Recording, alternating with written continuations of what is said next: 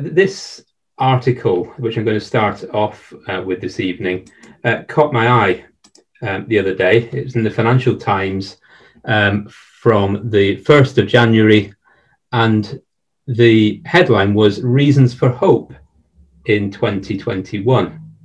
And it says, "Vaccines, Biden and broader shifts give some grounds for optimism." And the editorial starts off, "For many, 2020 will always be synonymous with misery. The pandemic will be remembered for isolation, anxiety, and in too many cases, loss. Yet beneath the surface, there have been trends and shifts that give us, if not reasons to be cheerful for the coming year, then at least more grounds for hope for the future." And the editorial goes on to talk about the upcoming or the vaccine rollout that's already in process in this country, giving a hope to the end of the chaos caused by the pandemic over the last year. But they caveat that hope with concerns that the global rollout is likely to benefit the rich countries, leaving the poor behind and causing greater gaps to form there. The article goes on to talk about the defeat of Donald Trump and the potential for better international relations for the US, but ends that section by saying that American skepticism over international trade is likely to last. He then talks about how the EU has handled the pandemic and that it gives hope that countries can work together in the future. But obviously this against the background of Brexit and all that it has entailed. And there are various other things it talks about. It talks about climate change a bit further down, pointing out the fact that China has committed in September 2020 to reduce carbon emissions to net zero by 2060. But it admits that these pledges on their own will not do much to stop global warming.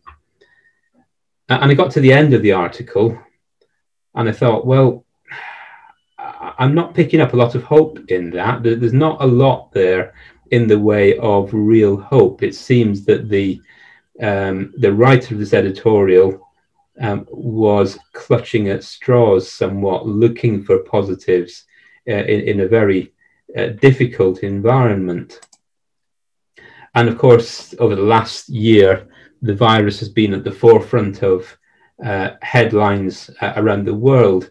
But if we're to take that away, there is still an underlying situation where the world is a world in trouble.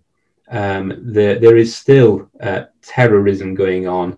There are still riots. There are still people being caught up in natural disasters. There are still wars taking place. We could go on, but I won't, because hopefully the subject tonight is going to be a little more positive than that. But many people will say, well, how can you believe in a God who allows this sort of thing to happen, this sort of trouble to take place? If God's all powerful, then why does he allow these things to happen? And it's not necessarily an easy question to answer, but I think it's important to begin to answer that we look at why the world is in trouble in the first place, because the Bible, which we believe is God's word, is very clear about that. When we come back to the beginning of the Bible, to Genesis chapter 1, where we have the creation record, we read in verse 1 of chapter 1, "In the beginning, God created the heavens and the earth." And at the end of that chapter, Genesis chapter 1, we read that God saw that everything that he had made, and behold, it was very good. So here was a world without trouble. Here was a world where the creation that God created was very good. So what happened? What went wrong? Well, as we come into Genesis chapter 2, we read that God gives Adam, the first man, a commandment. He says to the man, "Of every tree of the garden thou mayst freely eat, but of the tree of the knowledge of good and evil thou shalt not eat of it, for in the day that thou eatest thereof thou shalt surely die." Now God had given Adam and Eve, the first human beings, free will, and that's very important. There was a good reason for that. God wanted the earth to be filled with people who love him and serve him because they want to, because they choose to, not because they're, as it were, programmed to, not because they are forced to. So keep that idea in your mind. It will become important as we go through. Hopefully we'll see that. But the fact that God gave Adam and Eve free will is key to everything that follows. So they could choose what they wanted to do. They could choose whether to be obedient. They could choose whether to be disobedient. They knew the punishment if they disobeyed, and the choice was theirs. And as we come into chapter 3, we know what happened. The woman, we read, saw verse 6 of chapter 3, that the tree was good for food, and it was pleasant to the eyes, a tree to be desired to make one wise. And she took of the fruit thereof, and did eat, and gave also to her husband with her, and he did eat. So Adam and Eve disobeyed the commandment that God had given to Adam. So God at this point had a choice, didn't he? He could, I suppose, have overlooked it and said, well, I know I said that, but I'm a God of love, so it's okay, you're forgiven, carry on, just don't do it again. But God isn't just a God of love. God is a God of love, he's a God of mercy, but he's a God of truth as well. And God had made this law, and if he had have gone back on his word, then he wouldn't have been true. He wouldn't have been true to his word.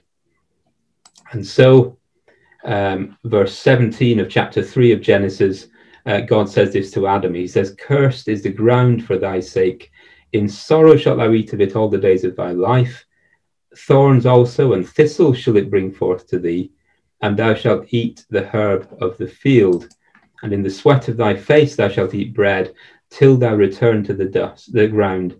For out of it wast thou taken, dust thou art, and unto dust shalt thou return. So there's some fundamental things have happened here. Mankind, first of all, is now mortal. Adam has gone from this state. Adam and Eve have gone from this state where they were not dying to this state where they are now dying. God says, "Dust thou art, and unto dust shalt thou return." But that's not the only change that's happened here, is it? You see, the earth is no longer in this very good state that it was in chapter 1 and verse 31. It's now in a state of imperfection. God says to Adam that he was going to have to work, he was going to have to toil to live. Life was going to be a struggle. Instead of everything being very good, instead of everything being straightforward and easy for Adam and Eve, it was going to become difficult. In the sweat of their face, they were to eat bread. And we are under the same sentence as Adam and Eve. We've inherited our nature from them. We all sin, we all fall short of God's perfect standards, and so we all die. And that's what God told us would happen if we disobey him. So God is right and God is just in applying that law. But it doesn't stop there. Obviously, this isn't the first couple of chapters in Genesis. The theme of the rest of the Bible is showing us how God is going to return to the earth to being very good again, take away the trouble that's in the earth. And the Bible tells us how we can be a part of that. So we just read the curse that God placed on Adam. Look at what God says, though, in the previous verses to the serpent. Verse 14 of Genesis chapter 3, God says to the serpent, because thou hast done this, thou art cursed above all cattle and above every beast of the field. Upon thy belly shalt thou go, and dust shalt thou eat all the days of thy life. I will put enmity between thee and the woman, and between thy seed and her seed. It shall bruise thy head, and thou shalt bruise his heel. So we've got this idea of enmity and discord again, haven't we? That there's a struggle and a battle that's implied here. So let's think about what we're being told. Sin's just come into the world. Adam and Eve have just transgressed God's commandment. The serpent was one of the creatures that God had created. We read that in chapter 3 and verse 1, that the serpent was more subtle than all the beasts that God had created. It was capable of reason. It was capable of speech. And I suppose we can look at the serpent here as the catalyst for Adam and Eve's transgression, their sin. They listened, or Eve listened to the serpent, heard what it said, and chose the way of the serpent over the way that God had given to Adam, and Adam should have passed on to Eve. So the serpent becomes a symbol of the other side, if you like, of that choice that we all have to make. We've got God's word and God's law on the one hand, and we've got the word of the serpent that contradicts it.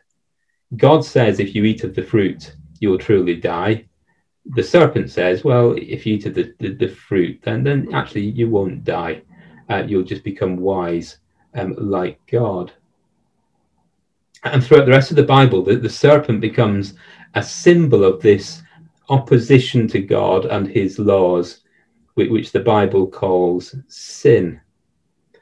So God's curse on the serpent here in Genesis 3, verse 14 and 15, it's really important. It represented hope to Adam and Eve, even before God pronounced the curse on them and told them that they were going to die. It tells how sin was going to be overcome, how the way of the serpent, as it were, was going to be overcome by one of Eve's descendants. See, what do we read there? What did God say to the serpent? He said, your seed is going to bruise the heel of the seed of the woman. Thou shalt bruise his heel, but the seed of the woman shall bruise thy head. So we've got this picture here of a descendant of the woman crushing the head of the serpent.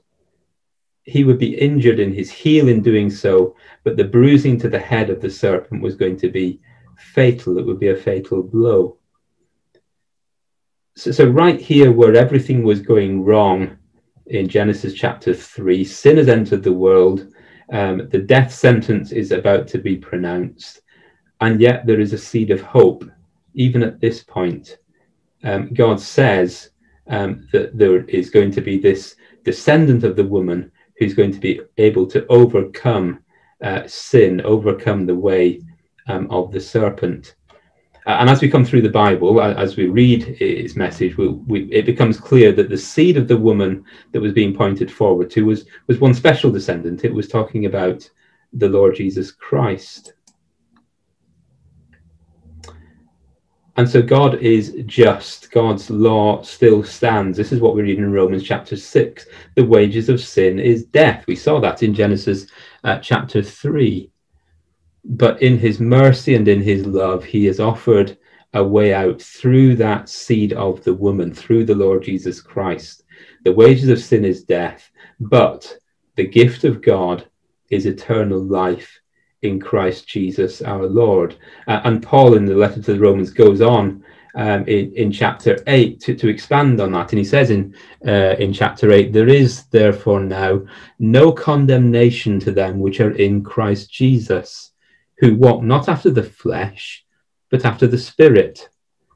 For the law of the Spirit of life in Christ Jesus hath made me free from the law of sin and death. And he goes on, what the law could not do in that it was weak through the flesh, God sending his own Son in the likeness of sinful flesh, and for sin, condemned sin in the flesh. So Paul here in Romans chapter 8, he's at pains to point out that Jesus Christ, although he was the Son of God, he was a human being. He was the seed of the woman. His mother was Mary. He was in the likeness, as Paul says there, of sinful flesh. And yet he overcame the sinful flesh, the sinful nature that was in him. And by associating ourselves with him through baptism, Paul calls it there in verse 1, being in Christ Jesus, we too can be made free from the law of sin and death. that was pronounced on Adam back in the Garden of Eden. So let's expand on this idea. Let's have a look at probably the most famous verse in the Bible from John's Gospel. I say, if you were to ask most people to quote a verse from the Bible, then this is one of the ones that they might be able to come up with. John chapter 3, verse 16. God so loved the world that he gave his only begotten Son, that whosoever believeth in him should not perish, but have everlasting life. So as I say, it's probably the most one of the best known verses in the Bible. But how many people could tell you what the context was? What is the Lord Jesus Christ here referring to? We'll look at that in just a moment. But remember what Paul said in the letter to the Romans. He pointed out the fact that Jesus, who was of the seed of the woman, he had sinful nature. And yet he overcame it, and by being associated with him, by being in him, we can have that hope of everlasting life that was promised back in Genesis. And this is what we're reading here as well, isn't it? In John chapter 3, God so loved the world that he gave his only begotten Son, that whoever believes in him should not perish, but have everlasting life. Just come to John chapter 3, and let's look at the context here, because it's very important that we see exactly what we're being told. Verse 14 of of John chapter 3, we read that as Moses lifted up the serpent in the wilderness, even so must the Son of Man be lifted up, that whosoever believeth in him should not perish but have eternal life. And then he goes on, God so loved the world that he gave his only begotten Son, that whosoever believeth on him should not perish but should have everlasting life. So what is Jesus talking about here? What's this about the serpent being lifted up in the wilderness by Moses?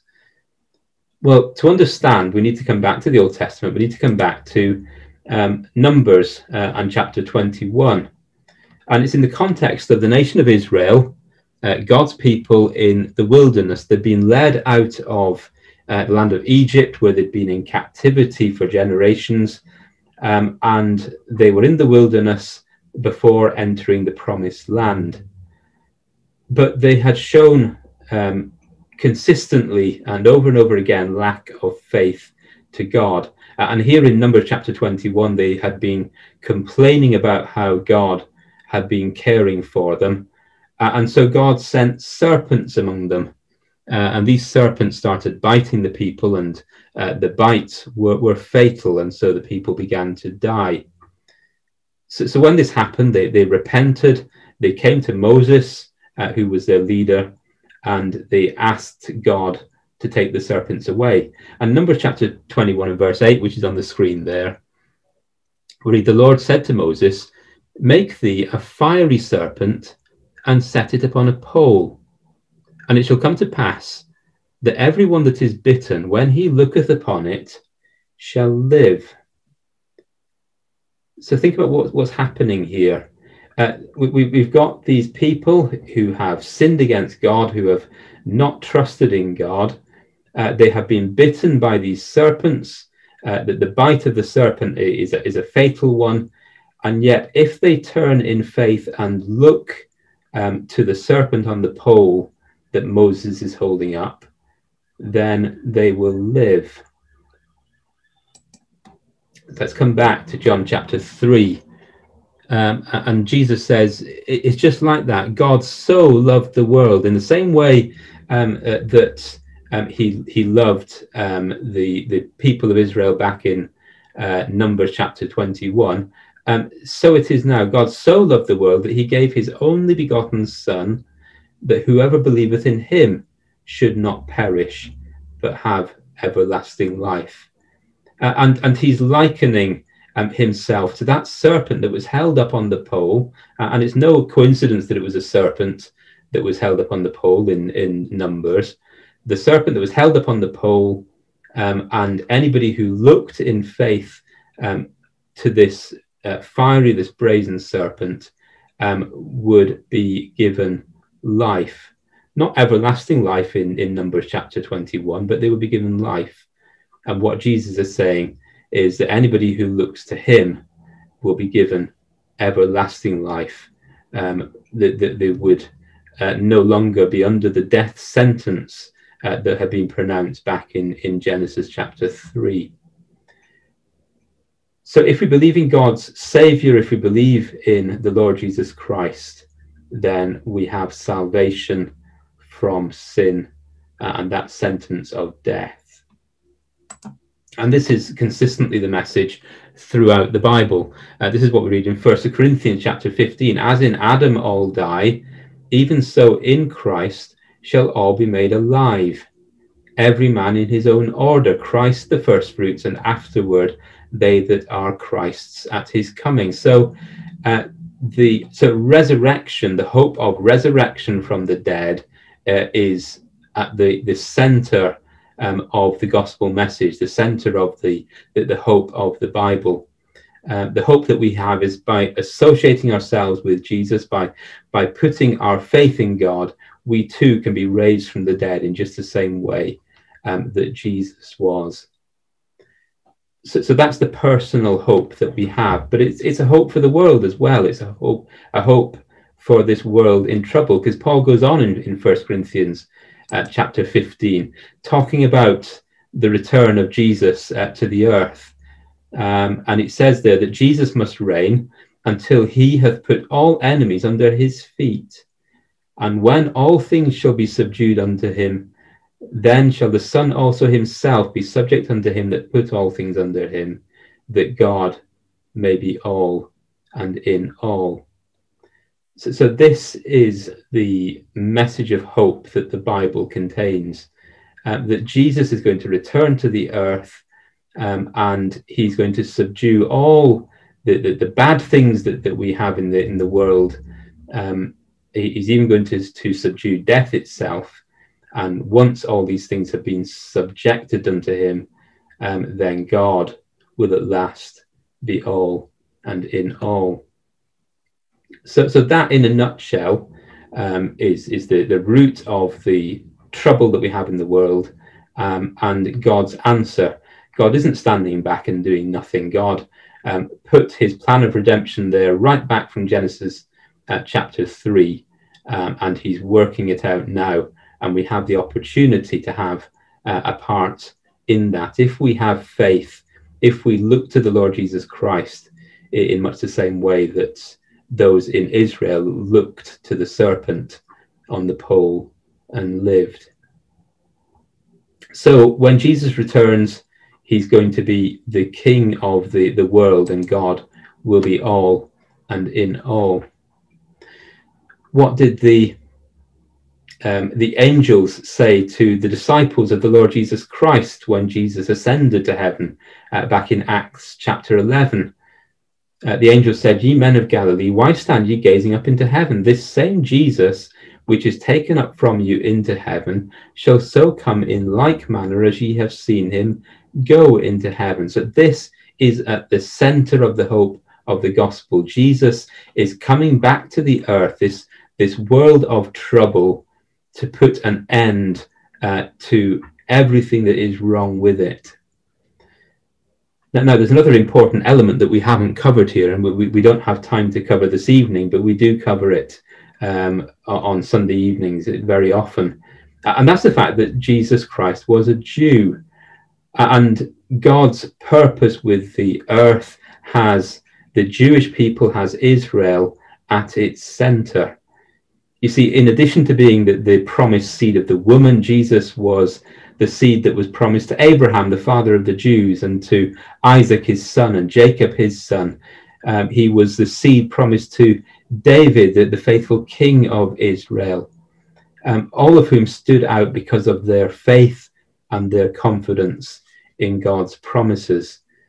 So Jesus was a Jew. He ascended from Israel, and as the as the angels that they're said in Acts chapter 1 verse 11, he's going to return to Israel as well.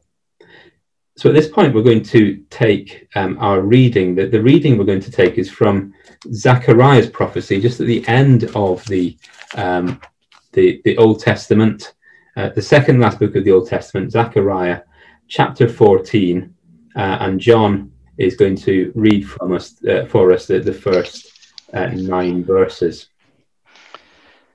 So as David said, that's Zechariah chapter 14, and as he said, 2 books before the end of the Old Testament. Really encourage you to turn this up so you can see the context. So Zechariah 14 verses 1 to 9. Behold, the day of the Lord cometh, and thy spoil shall be divided in the midst of thee. For I will gather all nations against Jerusalem to battle, and the city shall be taken, and the houses rifled, and the women ravished. And half of the city shall go forth into captivity, and the residue of the people shall not be cut off from the city. Then shall the Lord go forth and fight against those nations, as when he fought in the day of battle. And his feet shall stand in that day upon the Mount of Olives, which is before Jerusalem on the east. And the Mount of Olives shall cleave in the midst thereof toward the east and toward the west. And there shall be a very great valley. And half of the mountain shall remove toward the north, and half of it toward the south. And ye shall flee to the valley of the mountains, for the valley of the mountains shall reach unto Azel. Yea, ye shall flee like as ye fled from before the earthquake in the days of Uzziah, king of Judah.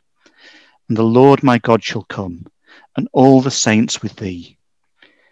And it shall come to pass in that day that the light shall not be clear nor dark, but it shall be one day which shall be known to the Lord, not day nor night. But it shall come to pass that at evening time it shall be light. And it shall be in that day that living waters shall go out from Jerusalem, half of them toward the former sea, and half of them toward the hinder sea. In the summer and in the winter shall it be. And the Lord shall be king over all the earth. In that day shall there be one Lord, and his name one.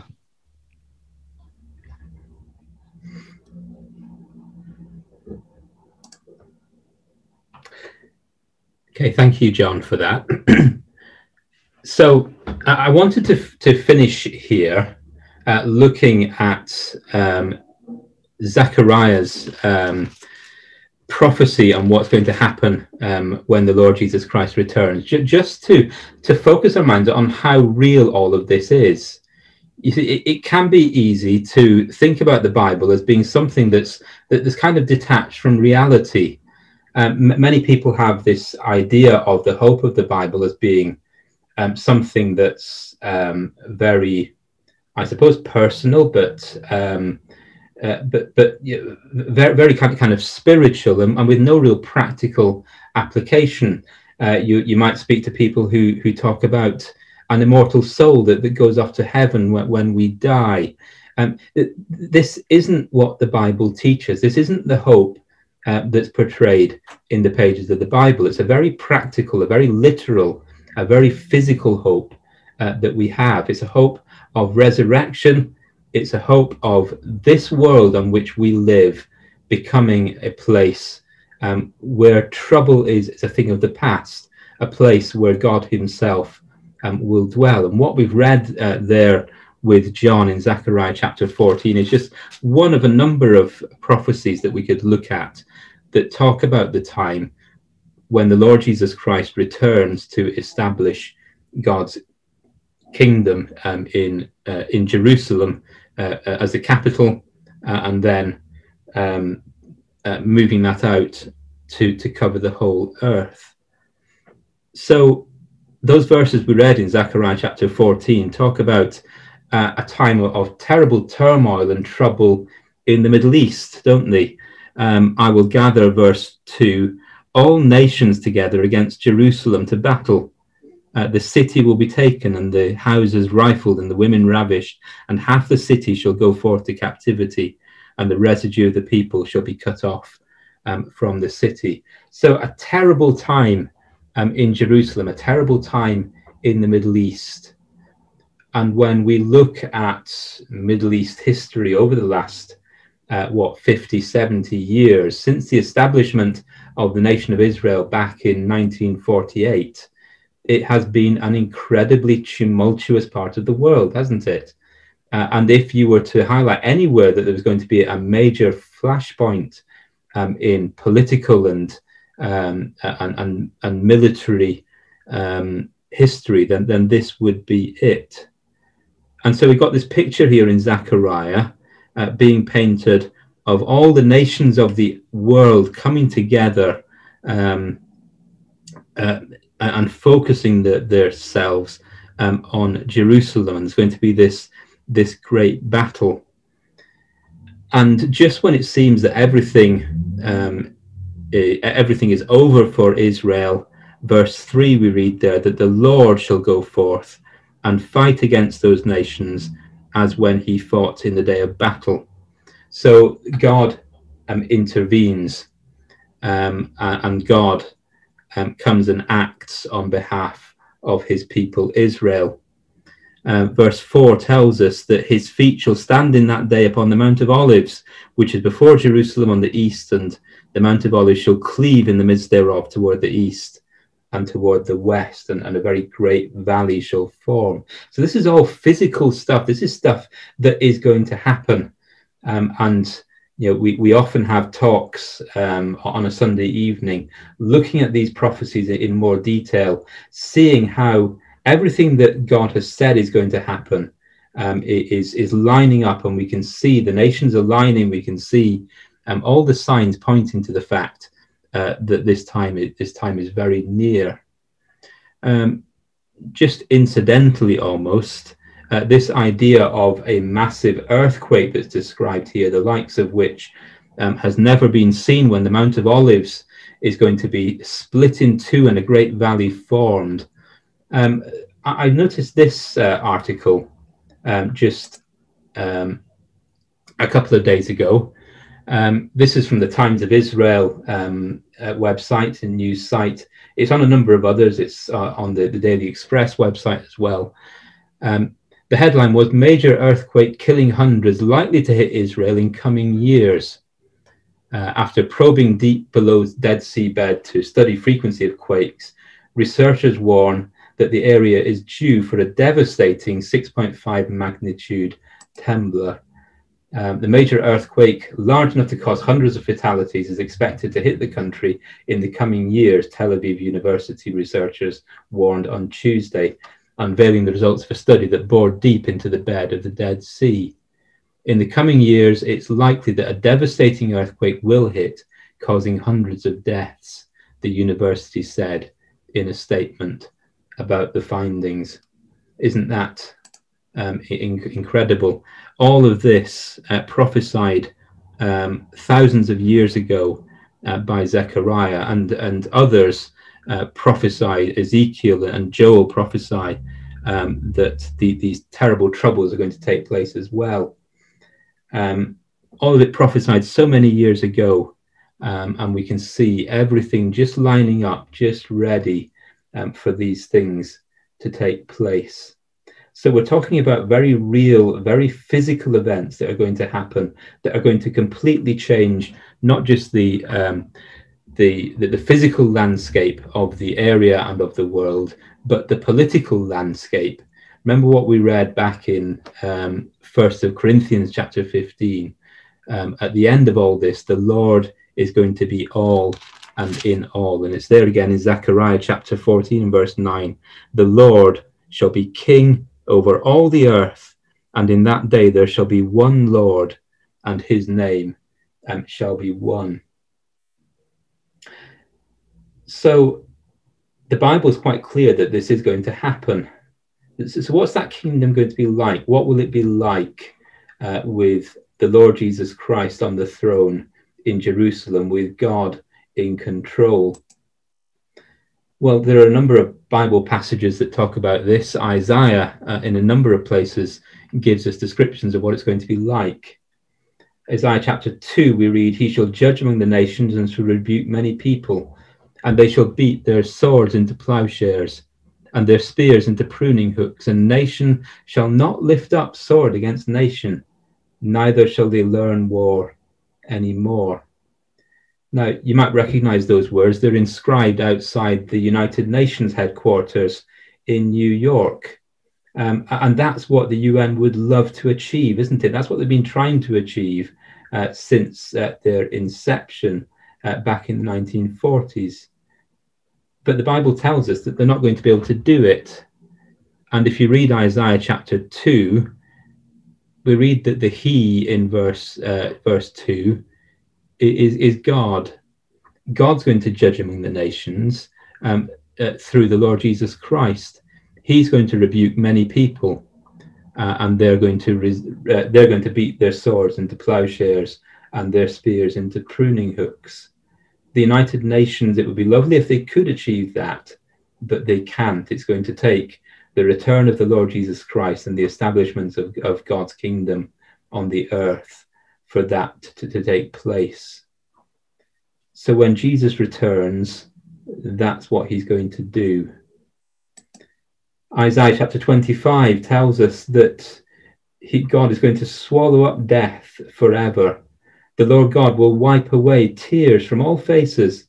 The reproach of his people will he take away from all the earth, for the Lord has spoken. We have this picture of an earth at peace with everything as God intended it.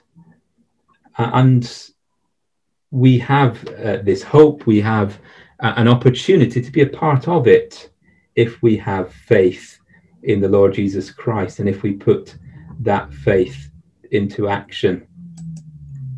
This is what the prophet Habakkuk says. He says, the earth will be filled with the knowledge of the glory of the Lord as the waters cover the sea. You see, God created the earth for a reason. He didn't create it to be a place of trouble. He didn't create it to be a place of imperfection. He created it to be filled with his glory. He created it to give him pleasure. And that will happen, that there is no doubt about it. The earth will be full of the knowledge of his glory. Now, remember I said at the start that God created man and woman with free will for a reason. He didn't want people who were going to serve him because that's what they were programmed to do. He wanted a people who serve him, who carry out his will because they love him. And that's why we have the Bible. We have been given free will. We've been given God's word. We can learn about him. We can learn about his character. We can learn about his plan of hope for a world in trouble. And this is what Jesus said to his disciples. He sent them out to preach just before he ascended to heaven. And he says, he who believes and is baptized will be saved, but he who does not believe will be condemned. So just as there was a choice for Adam and Eve back in the Garden of Eden, they could choose to obey God and live, or disobey God and be condemned to death. So the same choice is there for each of us. We can choose to associate ourselves with the Lord Jesus Christ through the waters of baptism, to become in Christ, and through him have that promise of everlasting life. Or we can choose to ignore it. And if we ignore it, then we will be condemned to death. The death of Adam back in Genesis chapter 3. So it's a fantastic hope that we have. It's a certain hope. It's a physical hope. It's a tangible hope that we can rely on and we can live our lives by. How we respond, though, is up to us. Thank you for listening.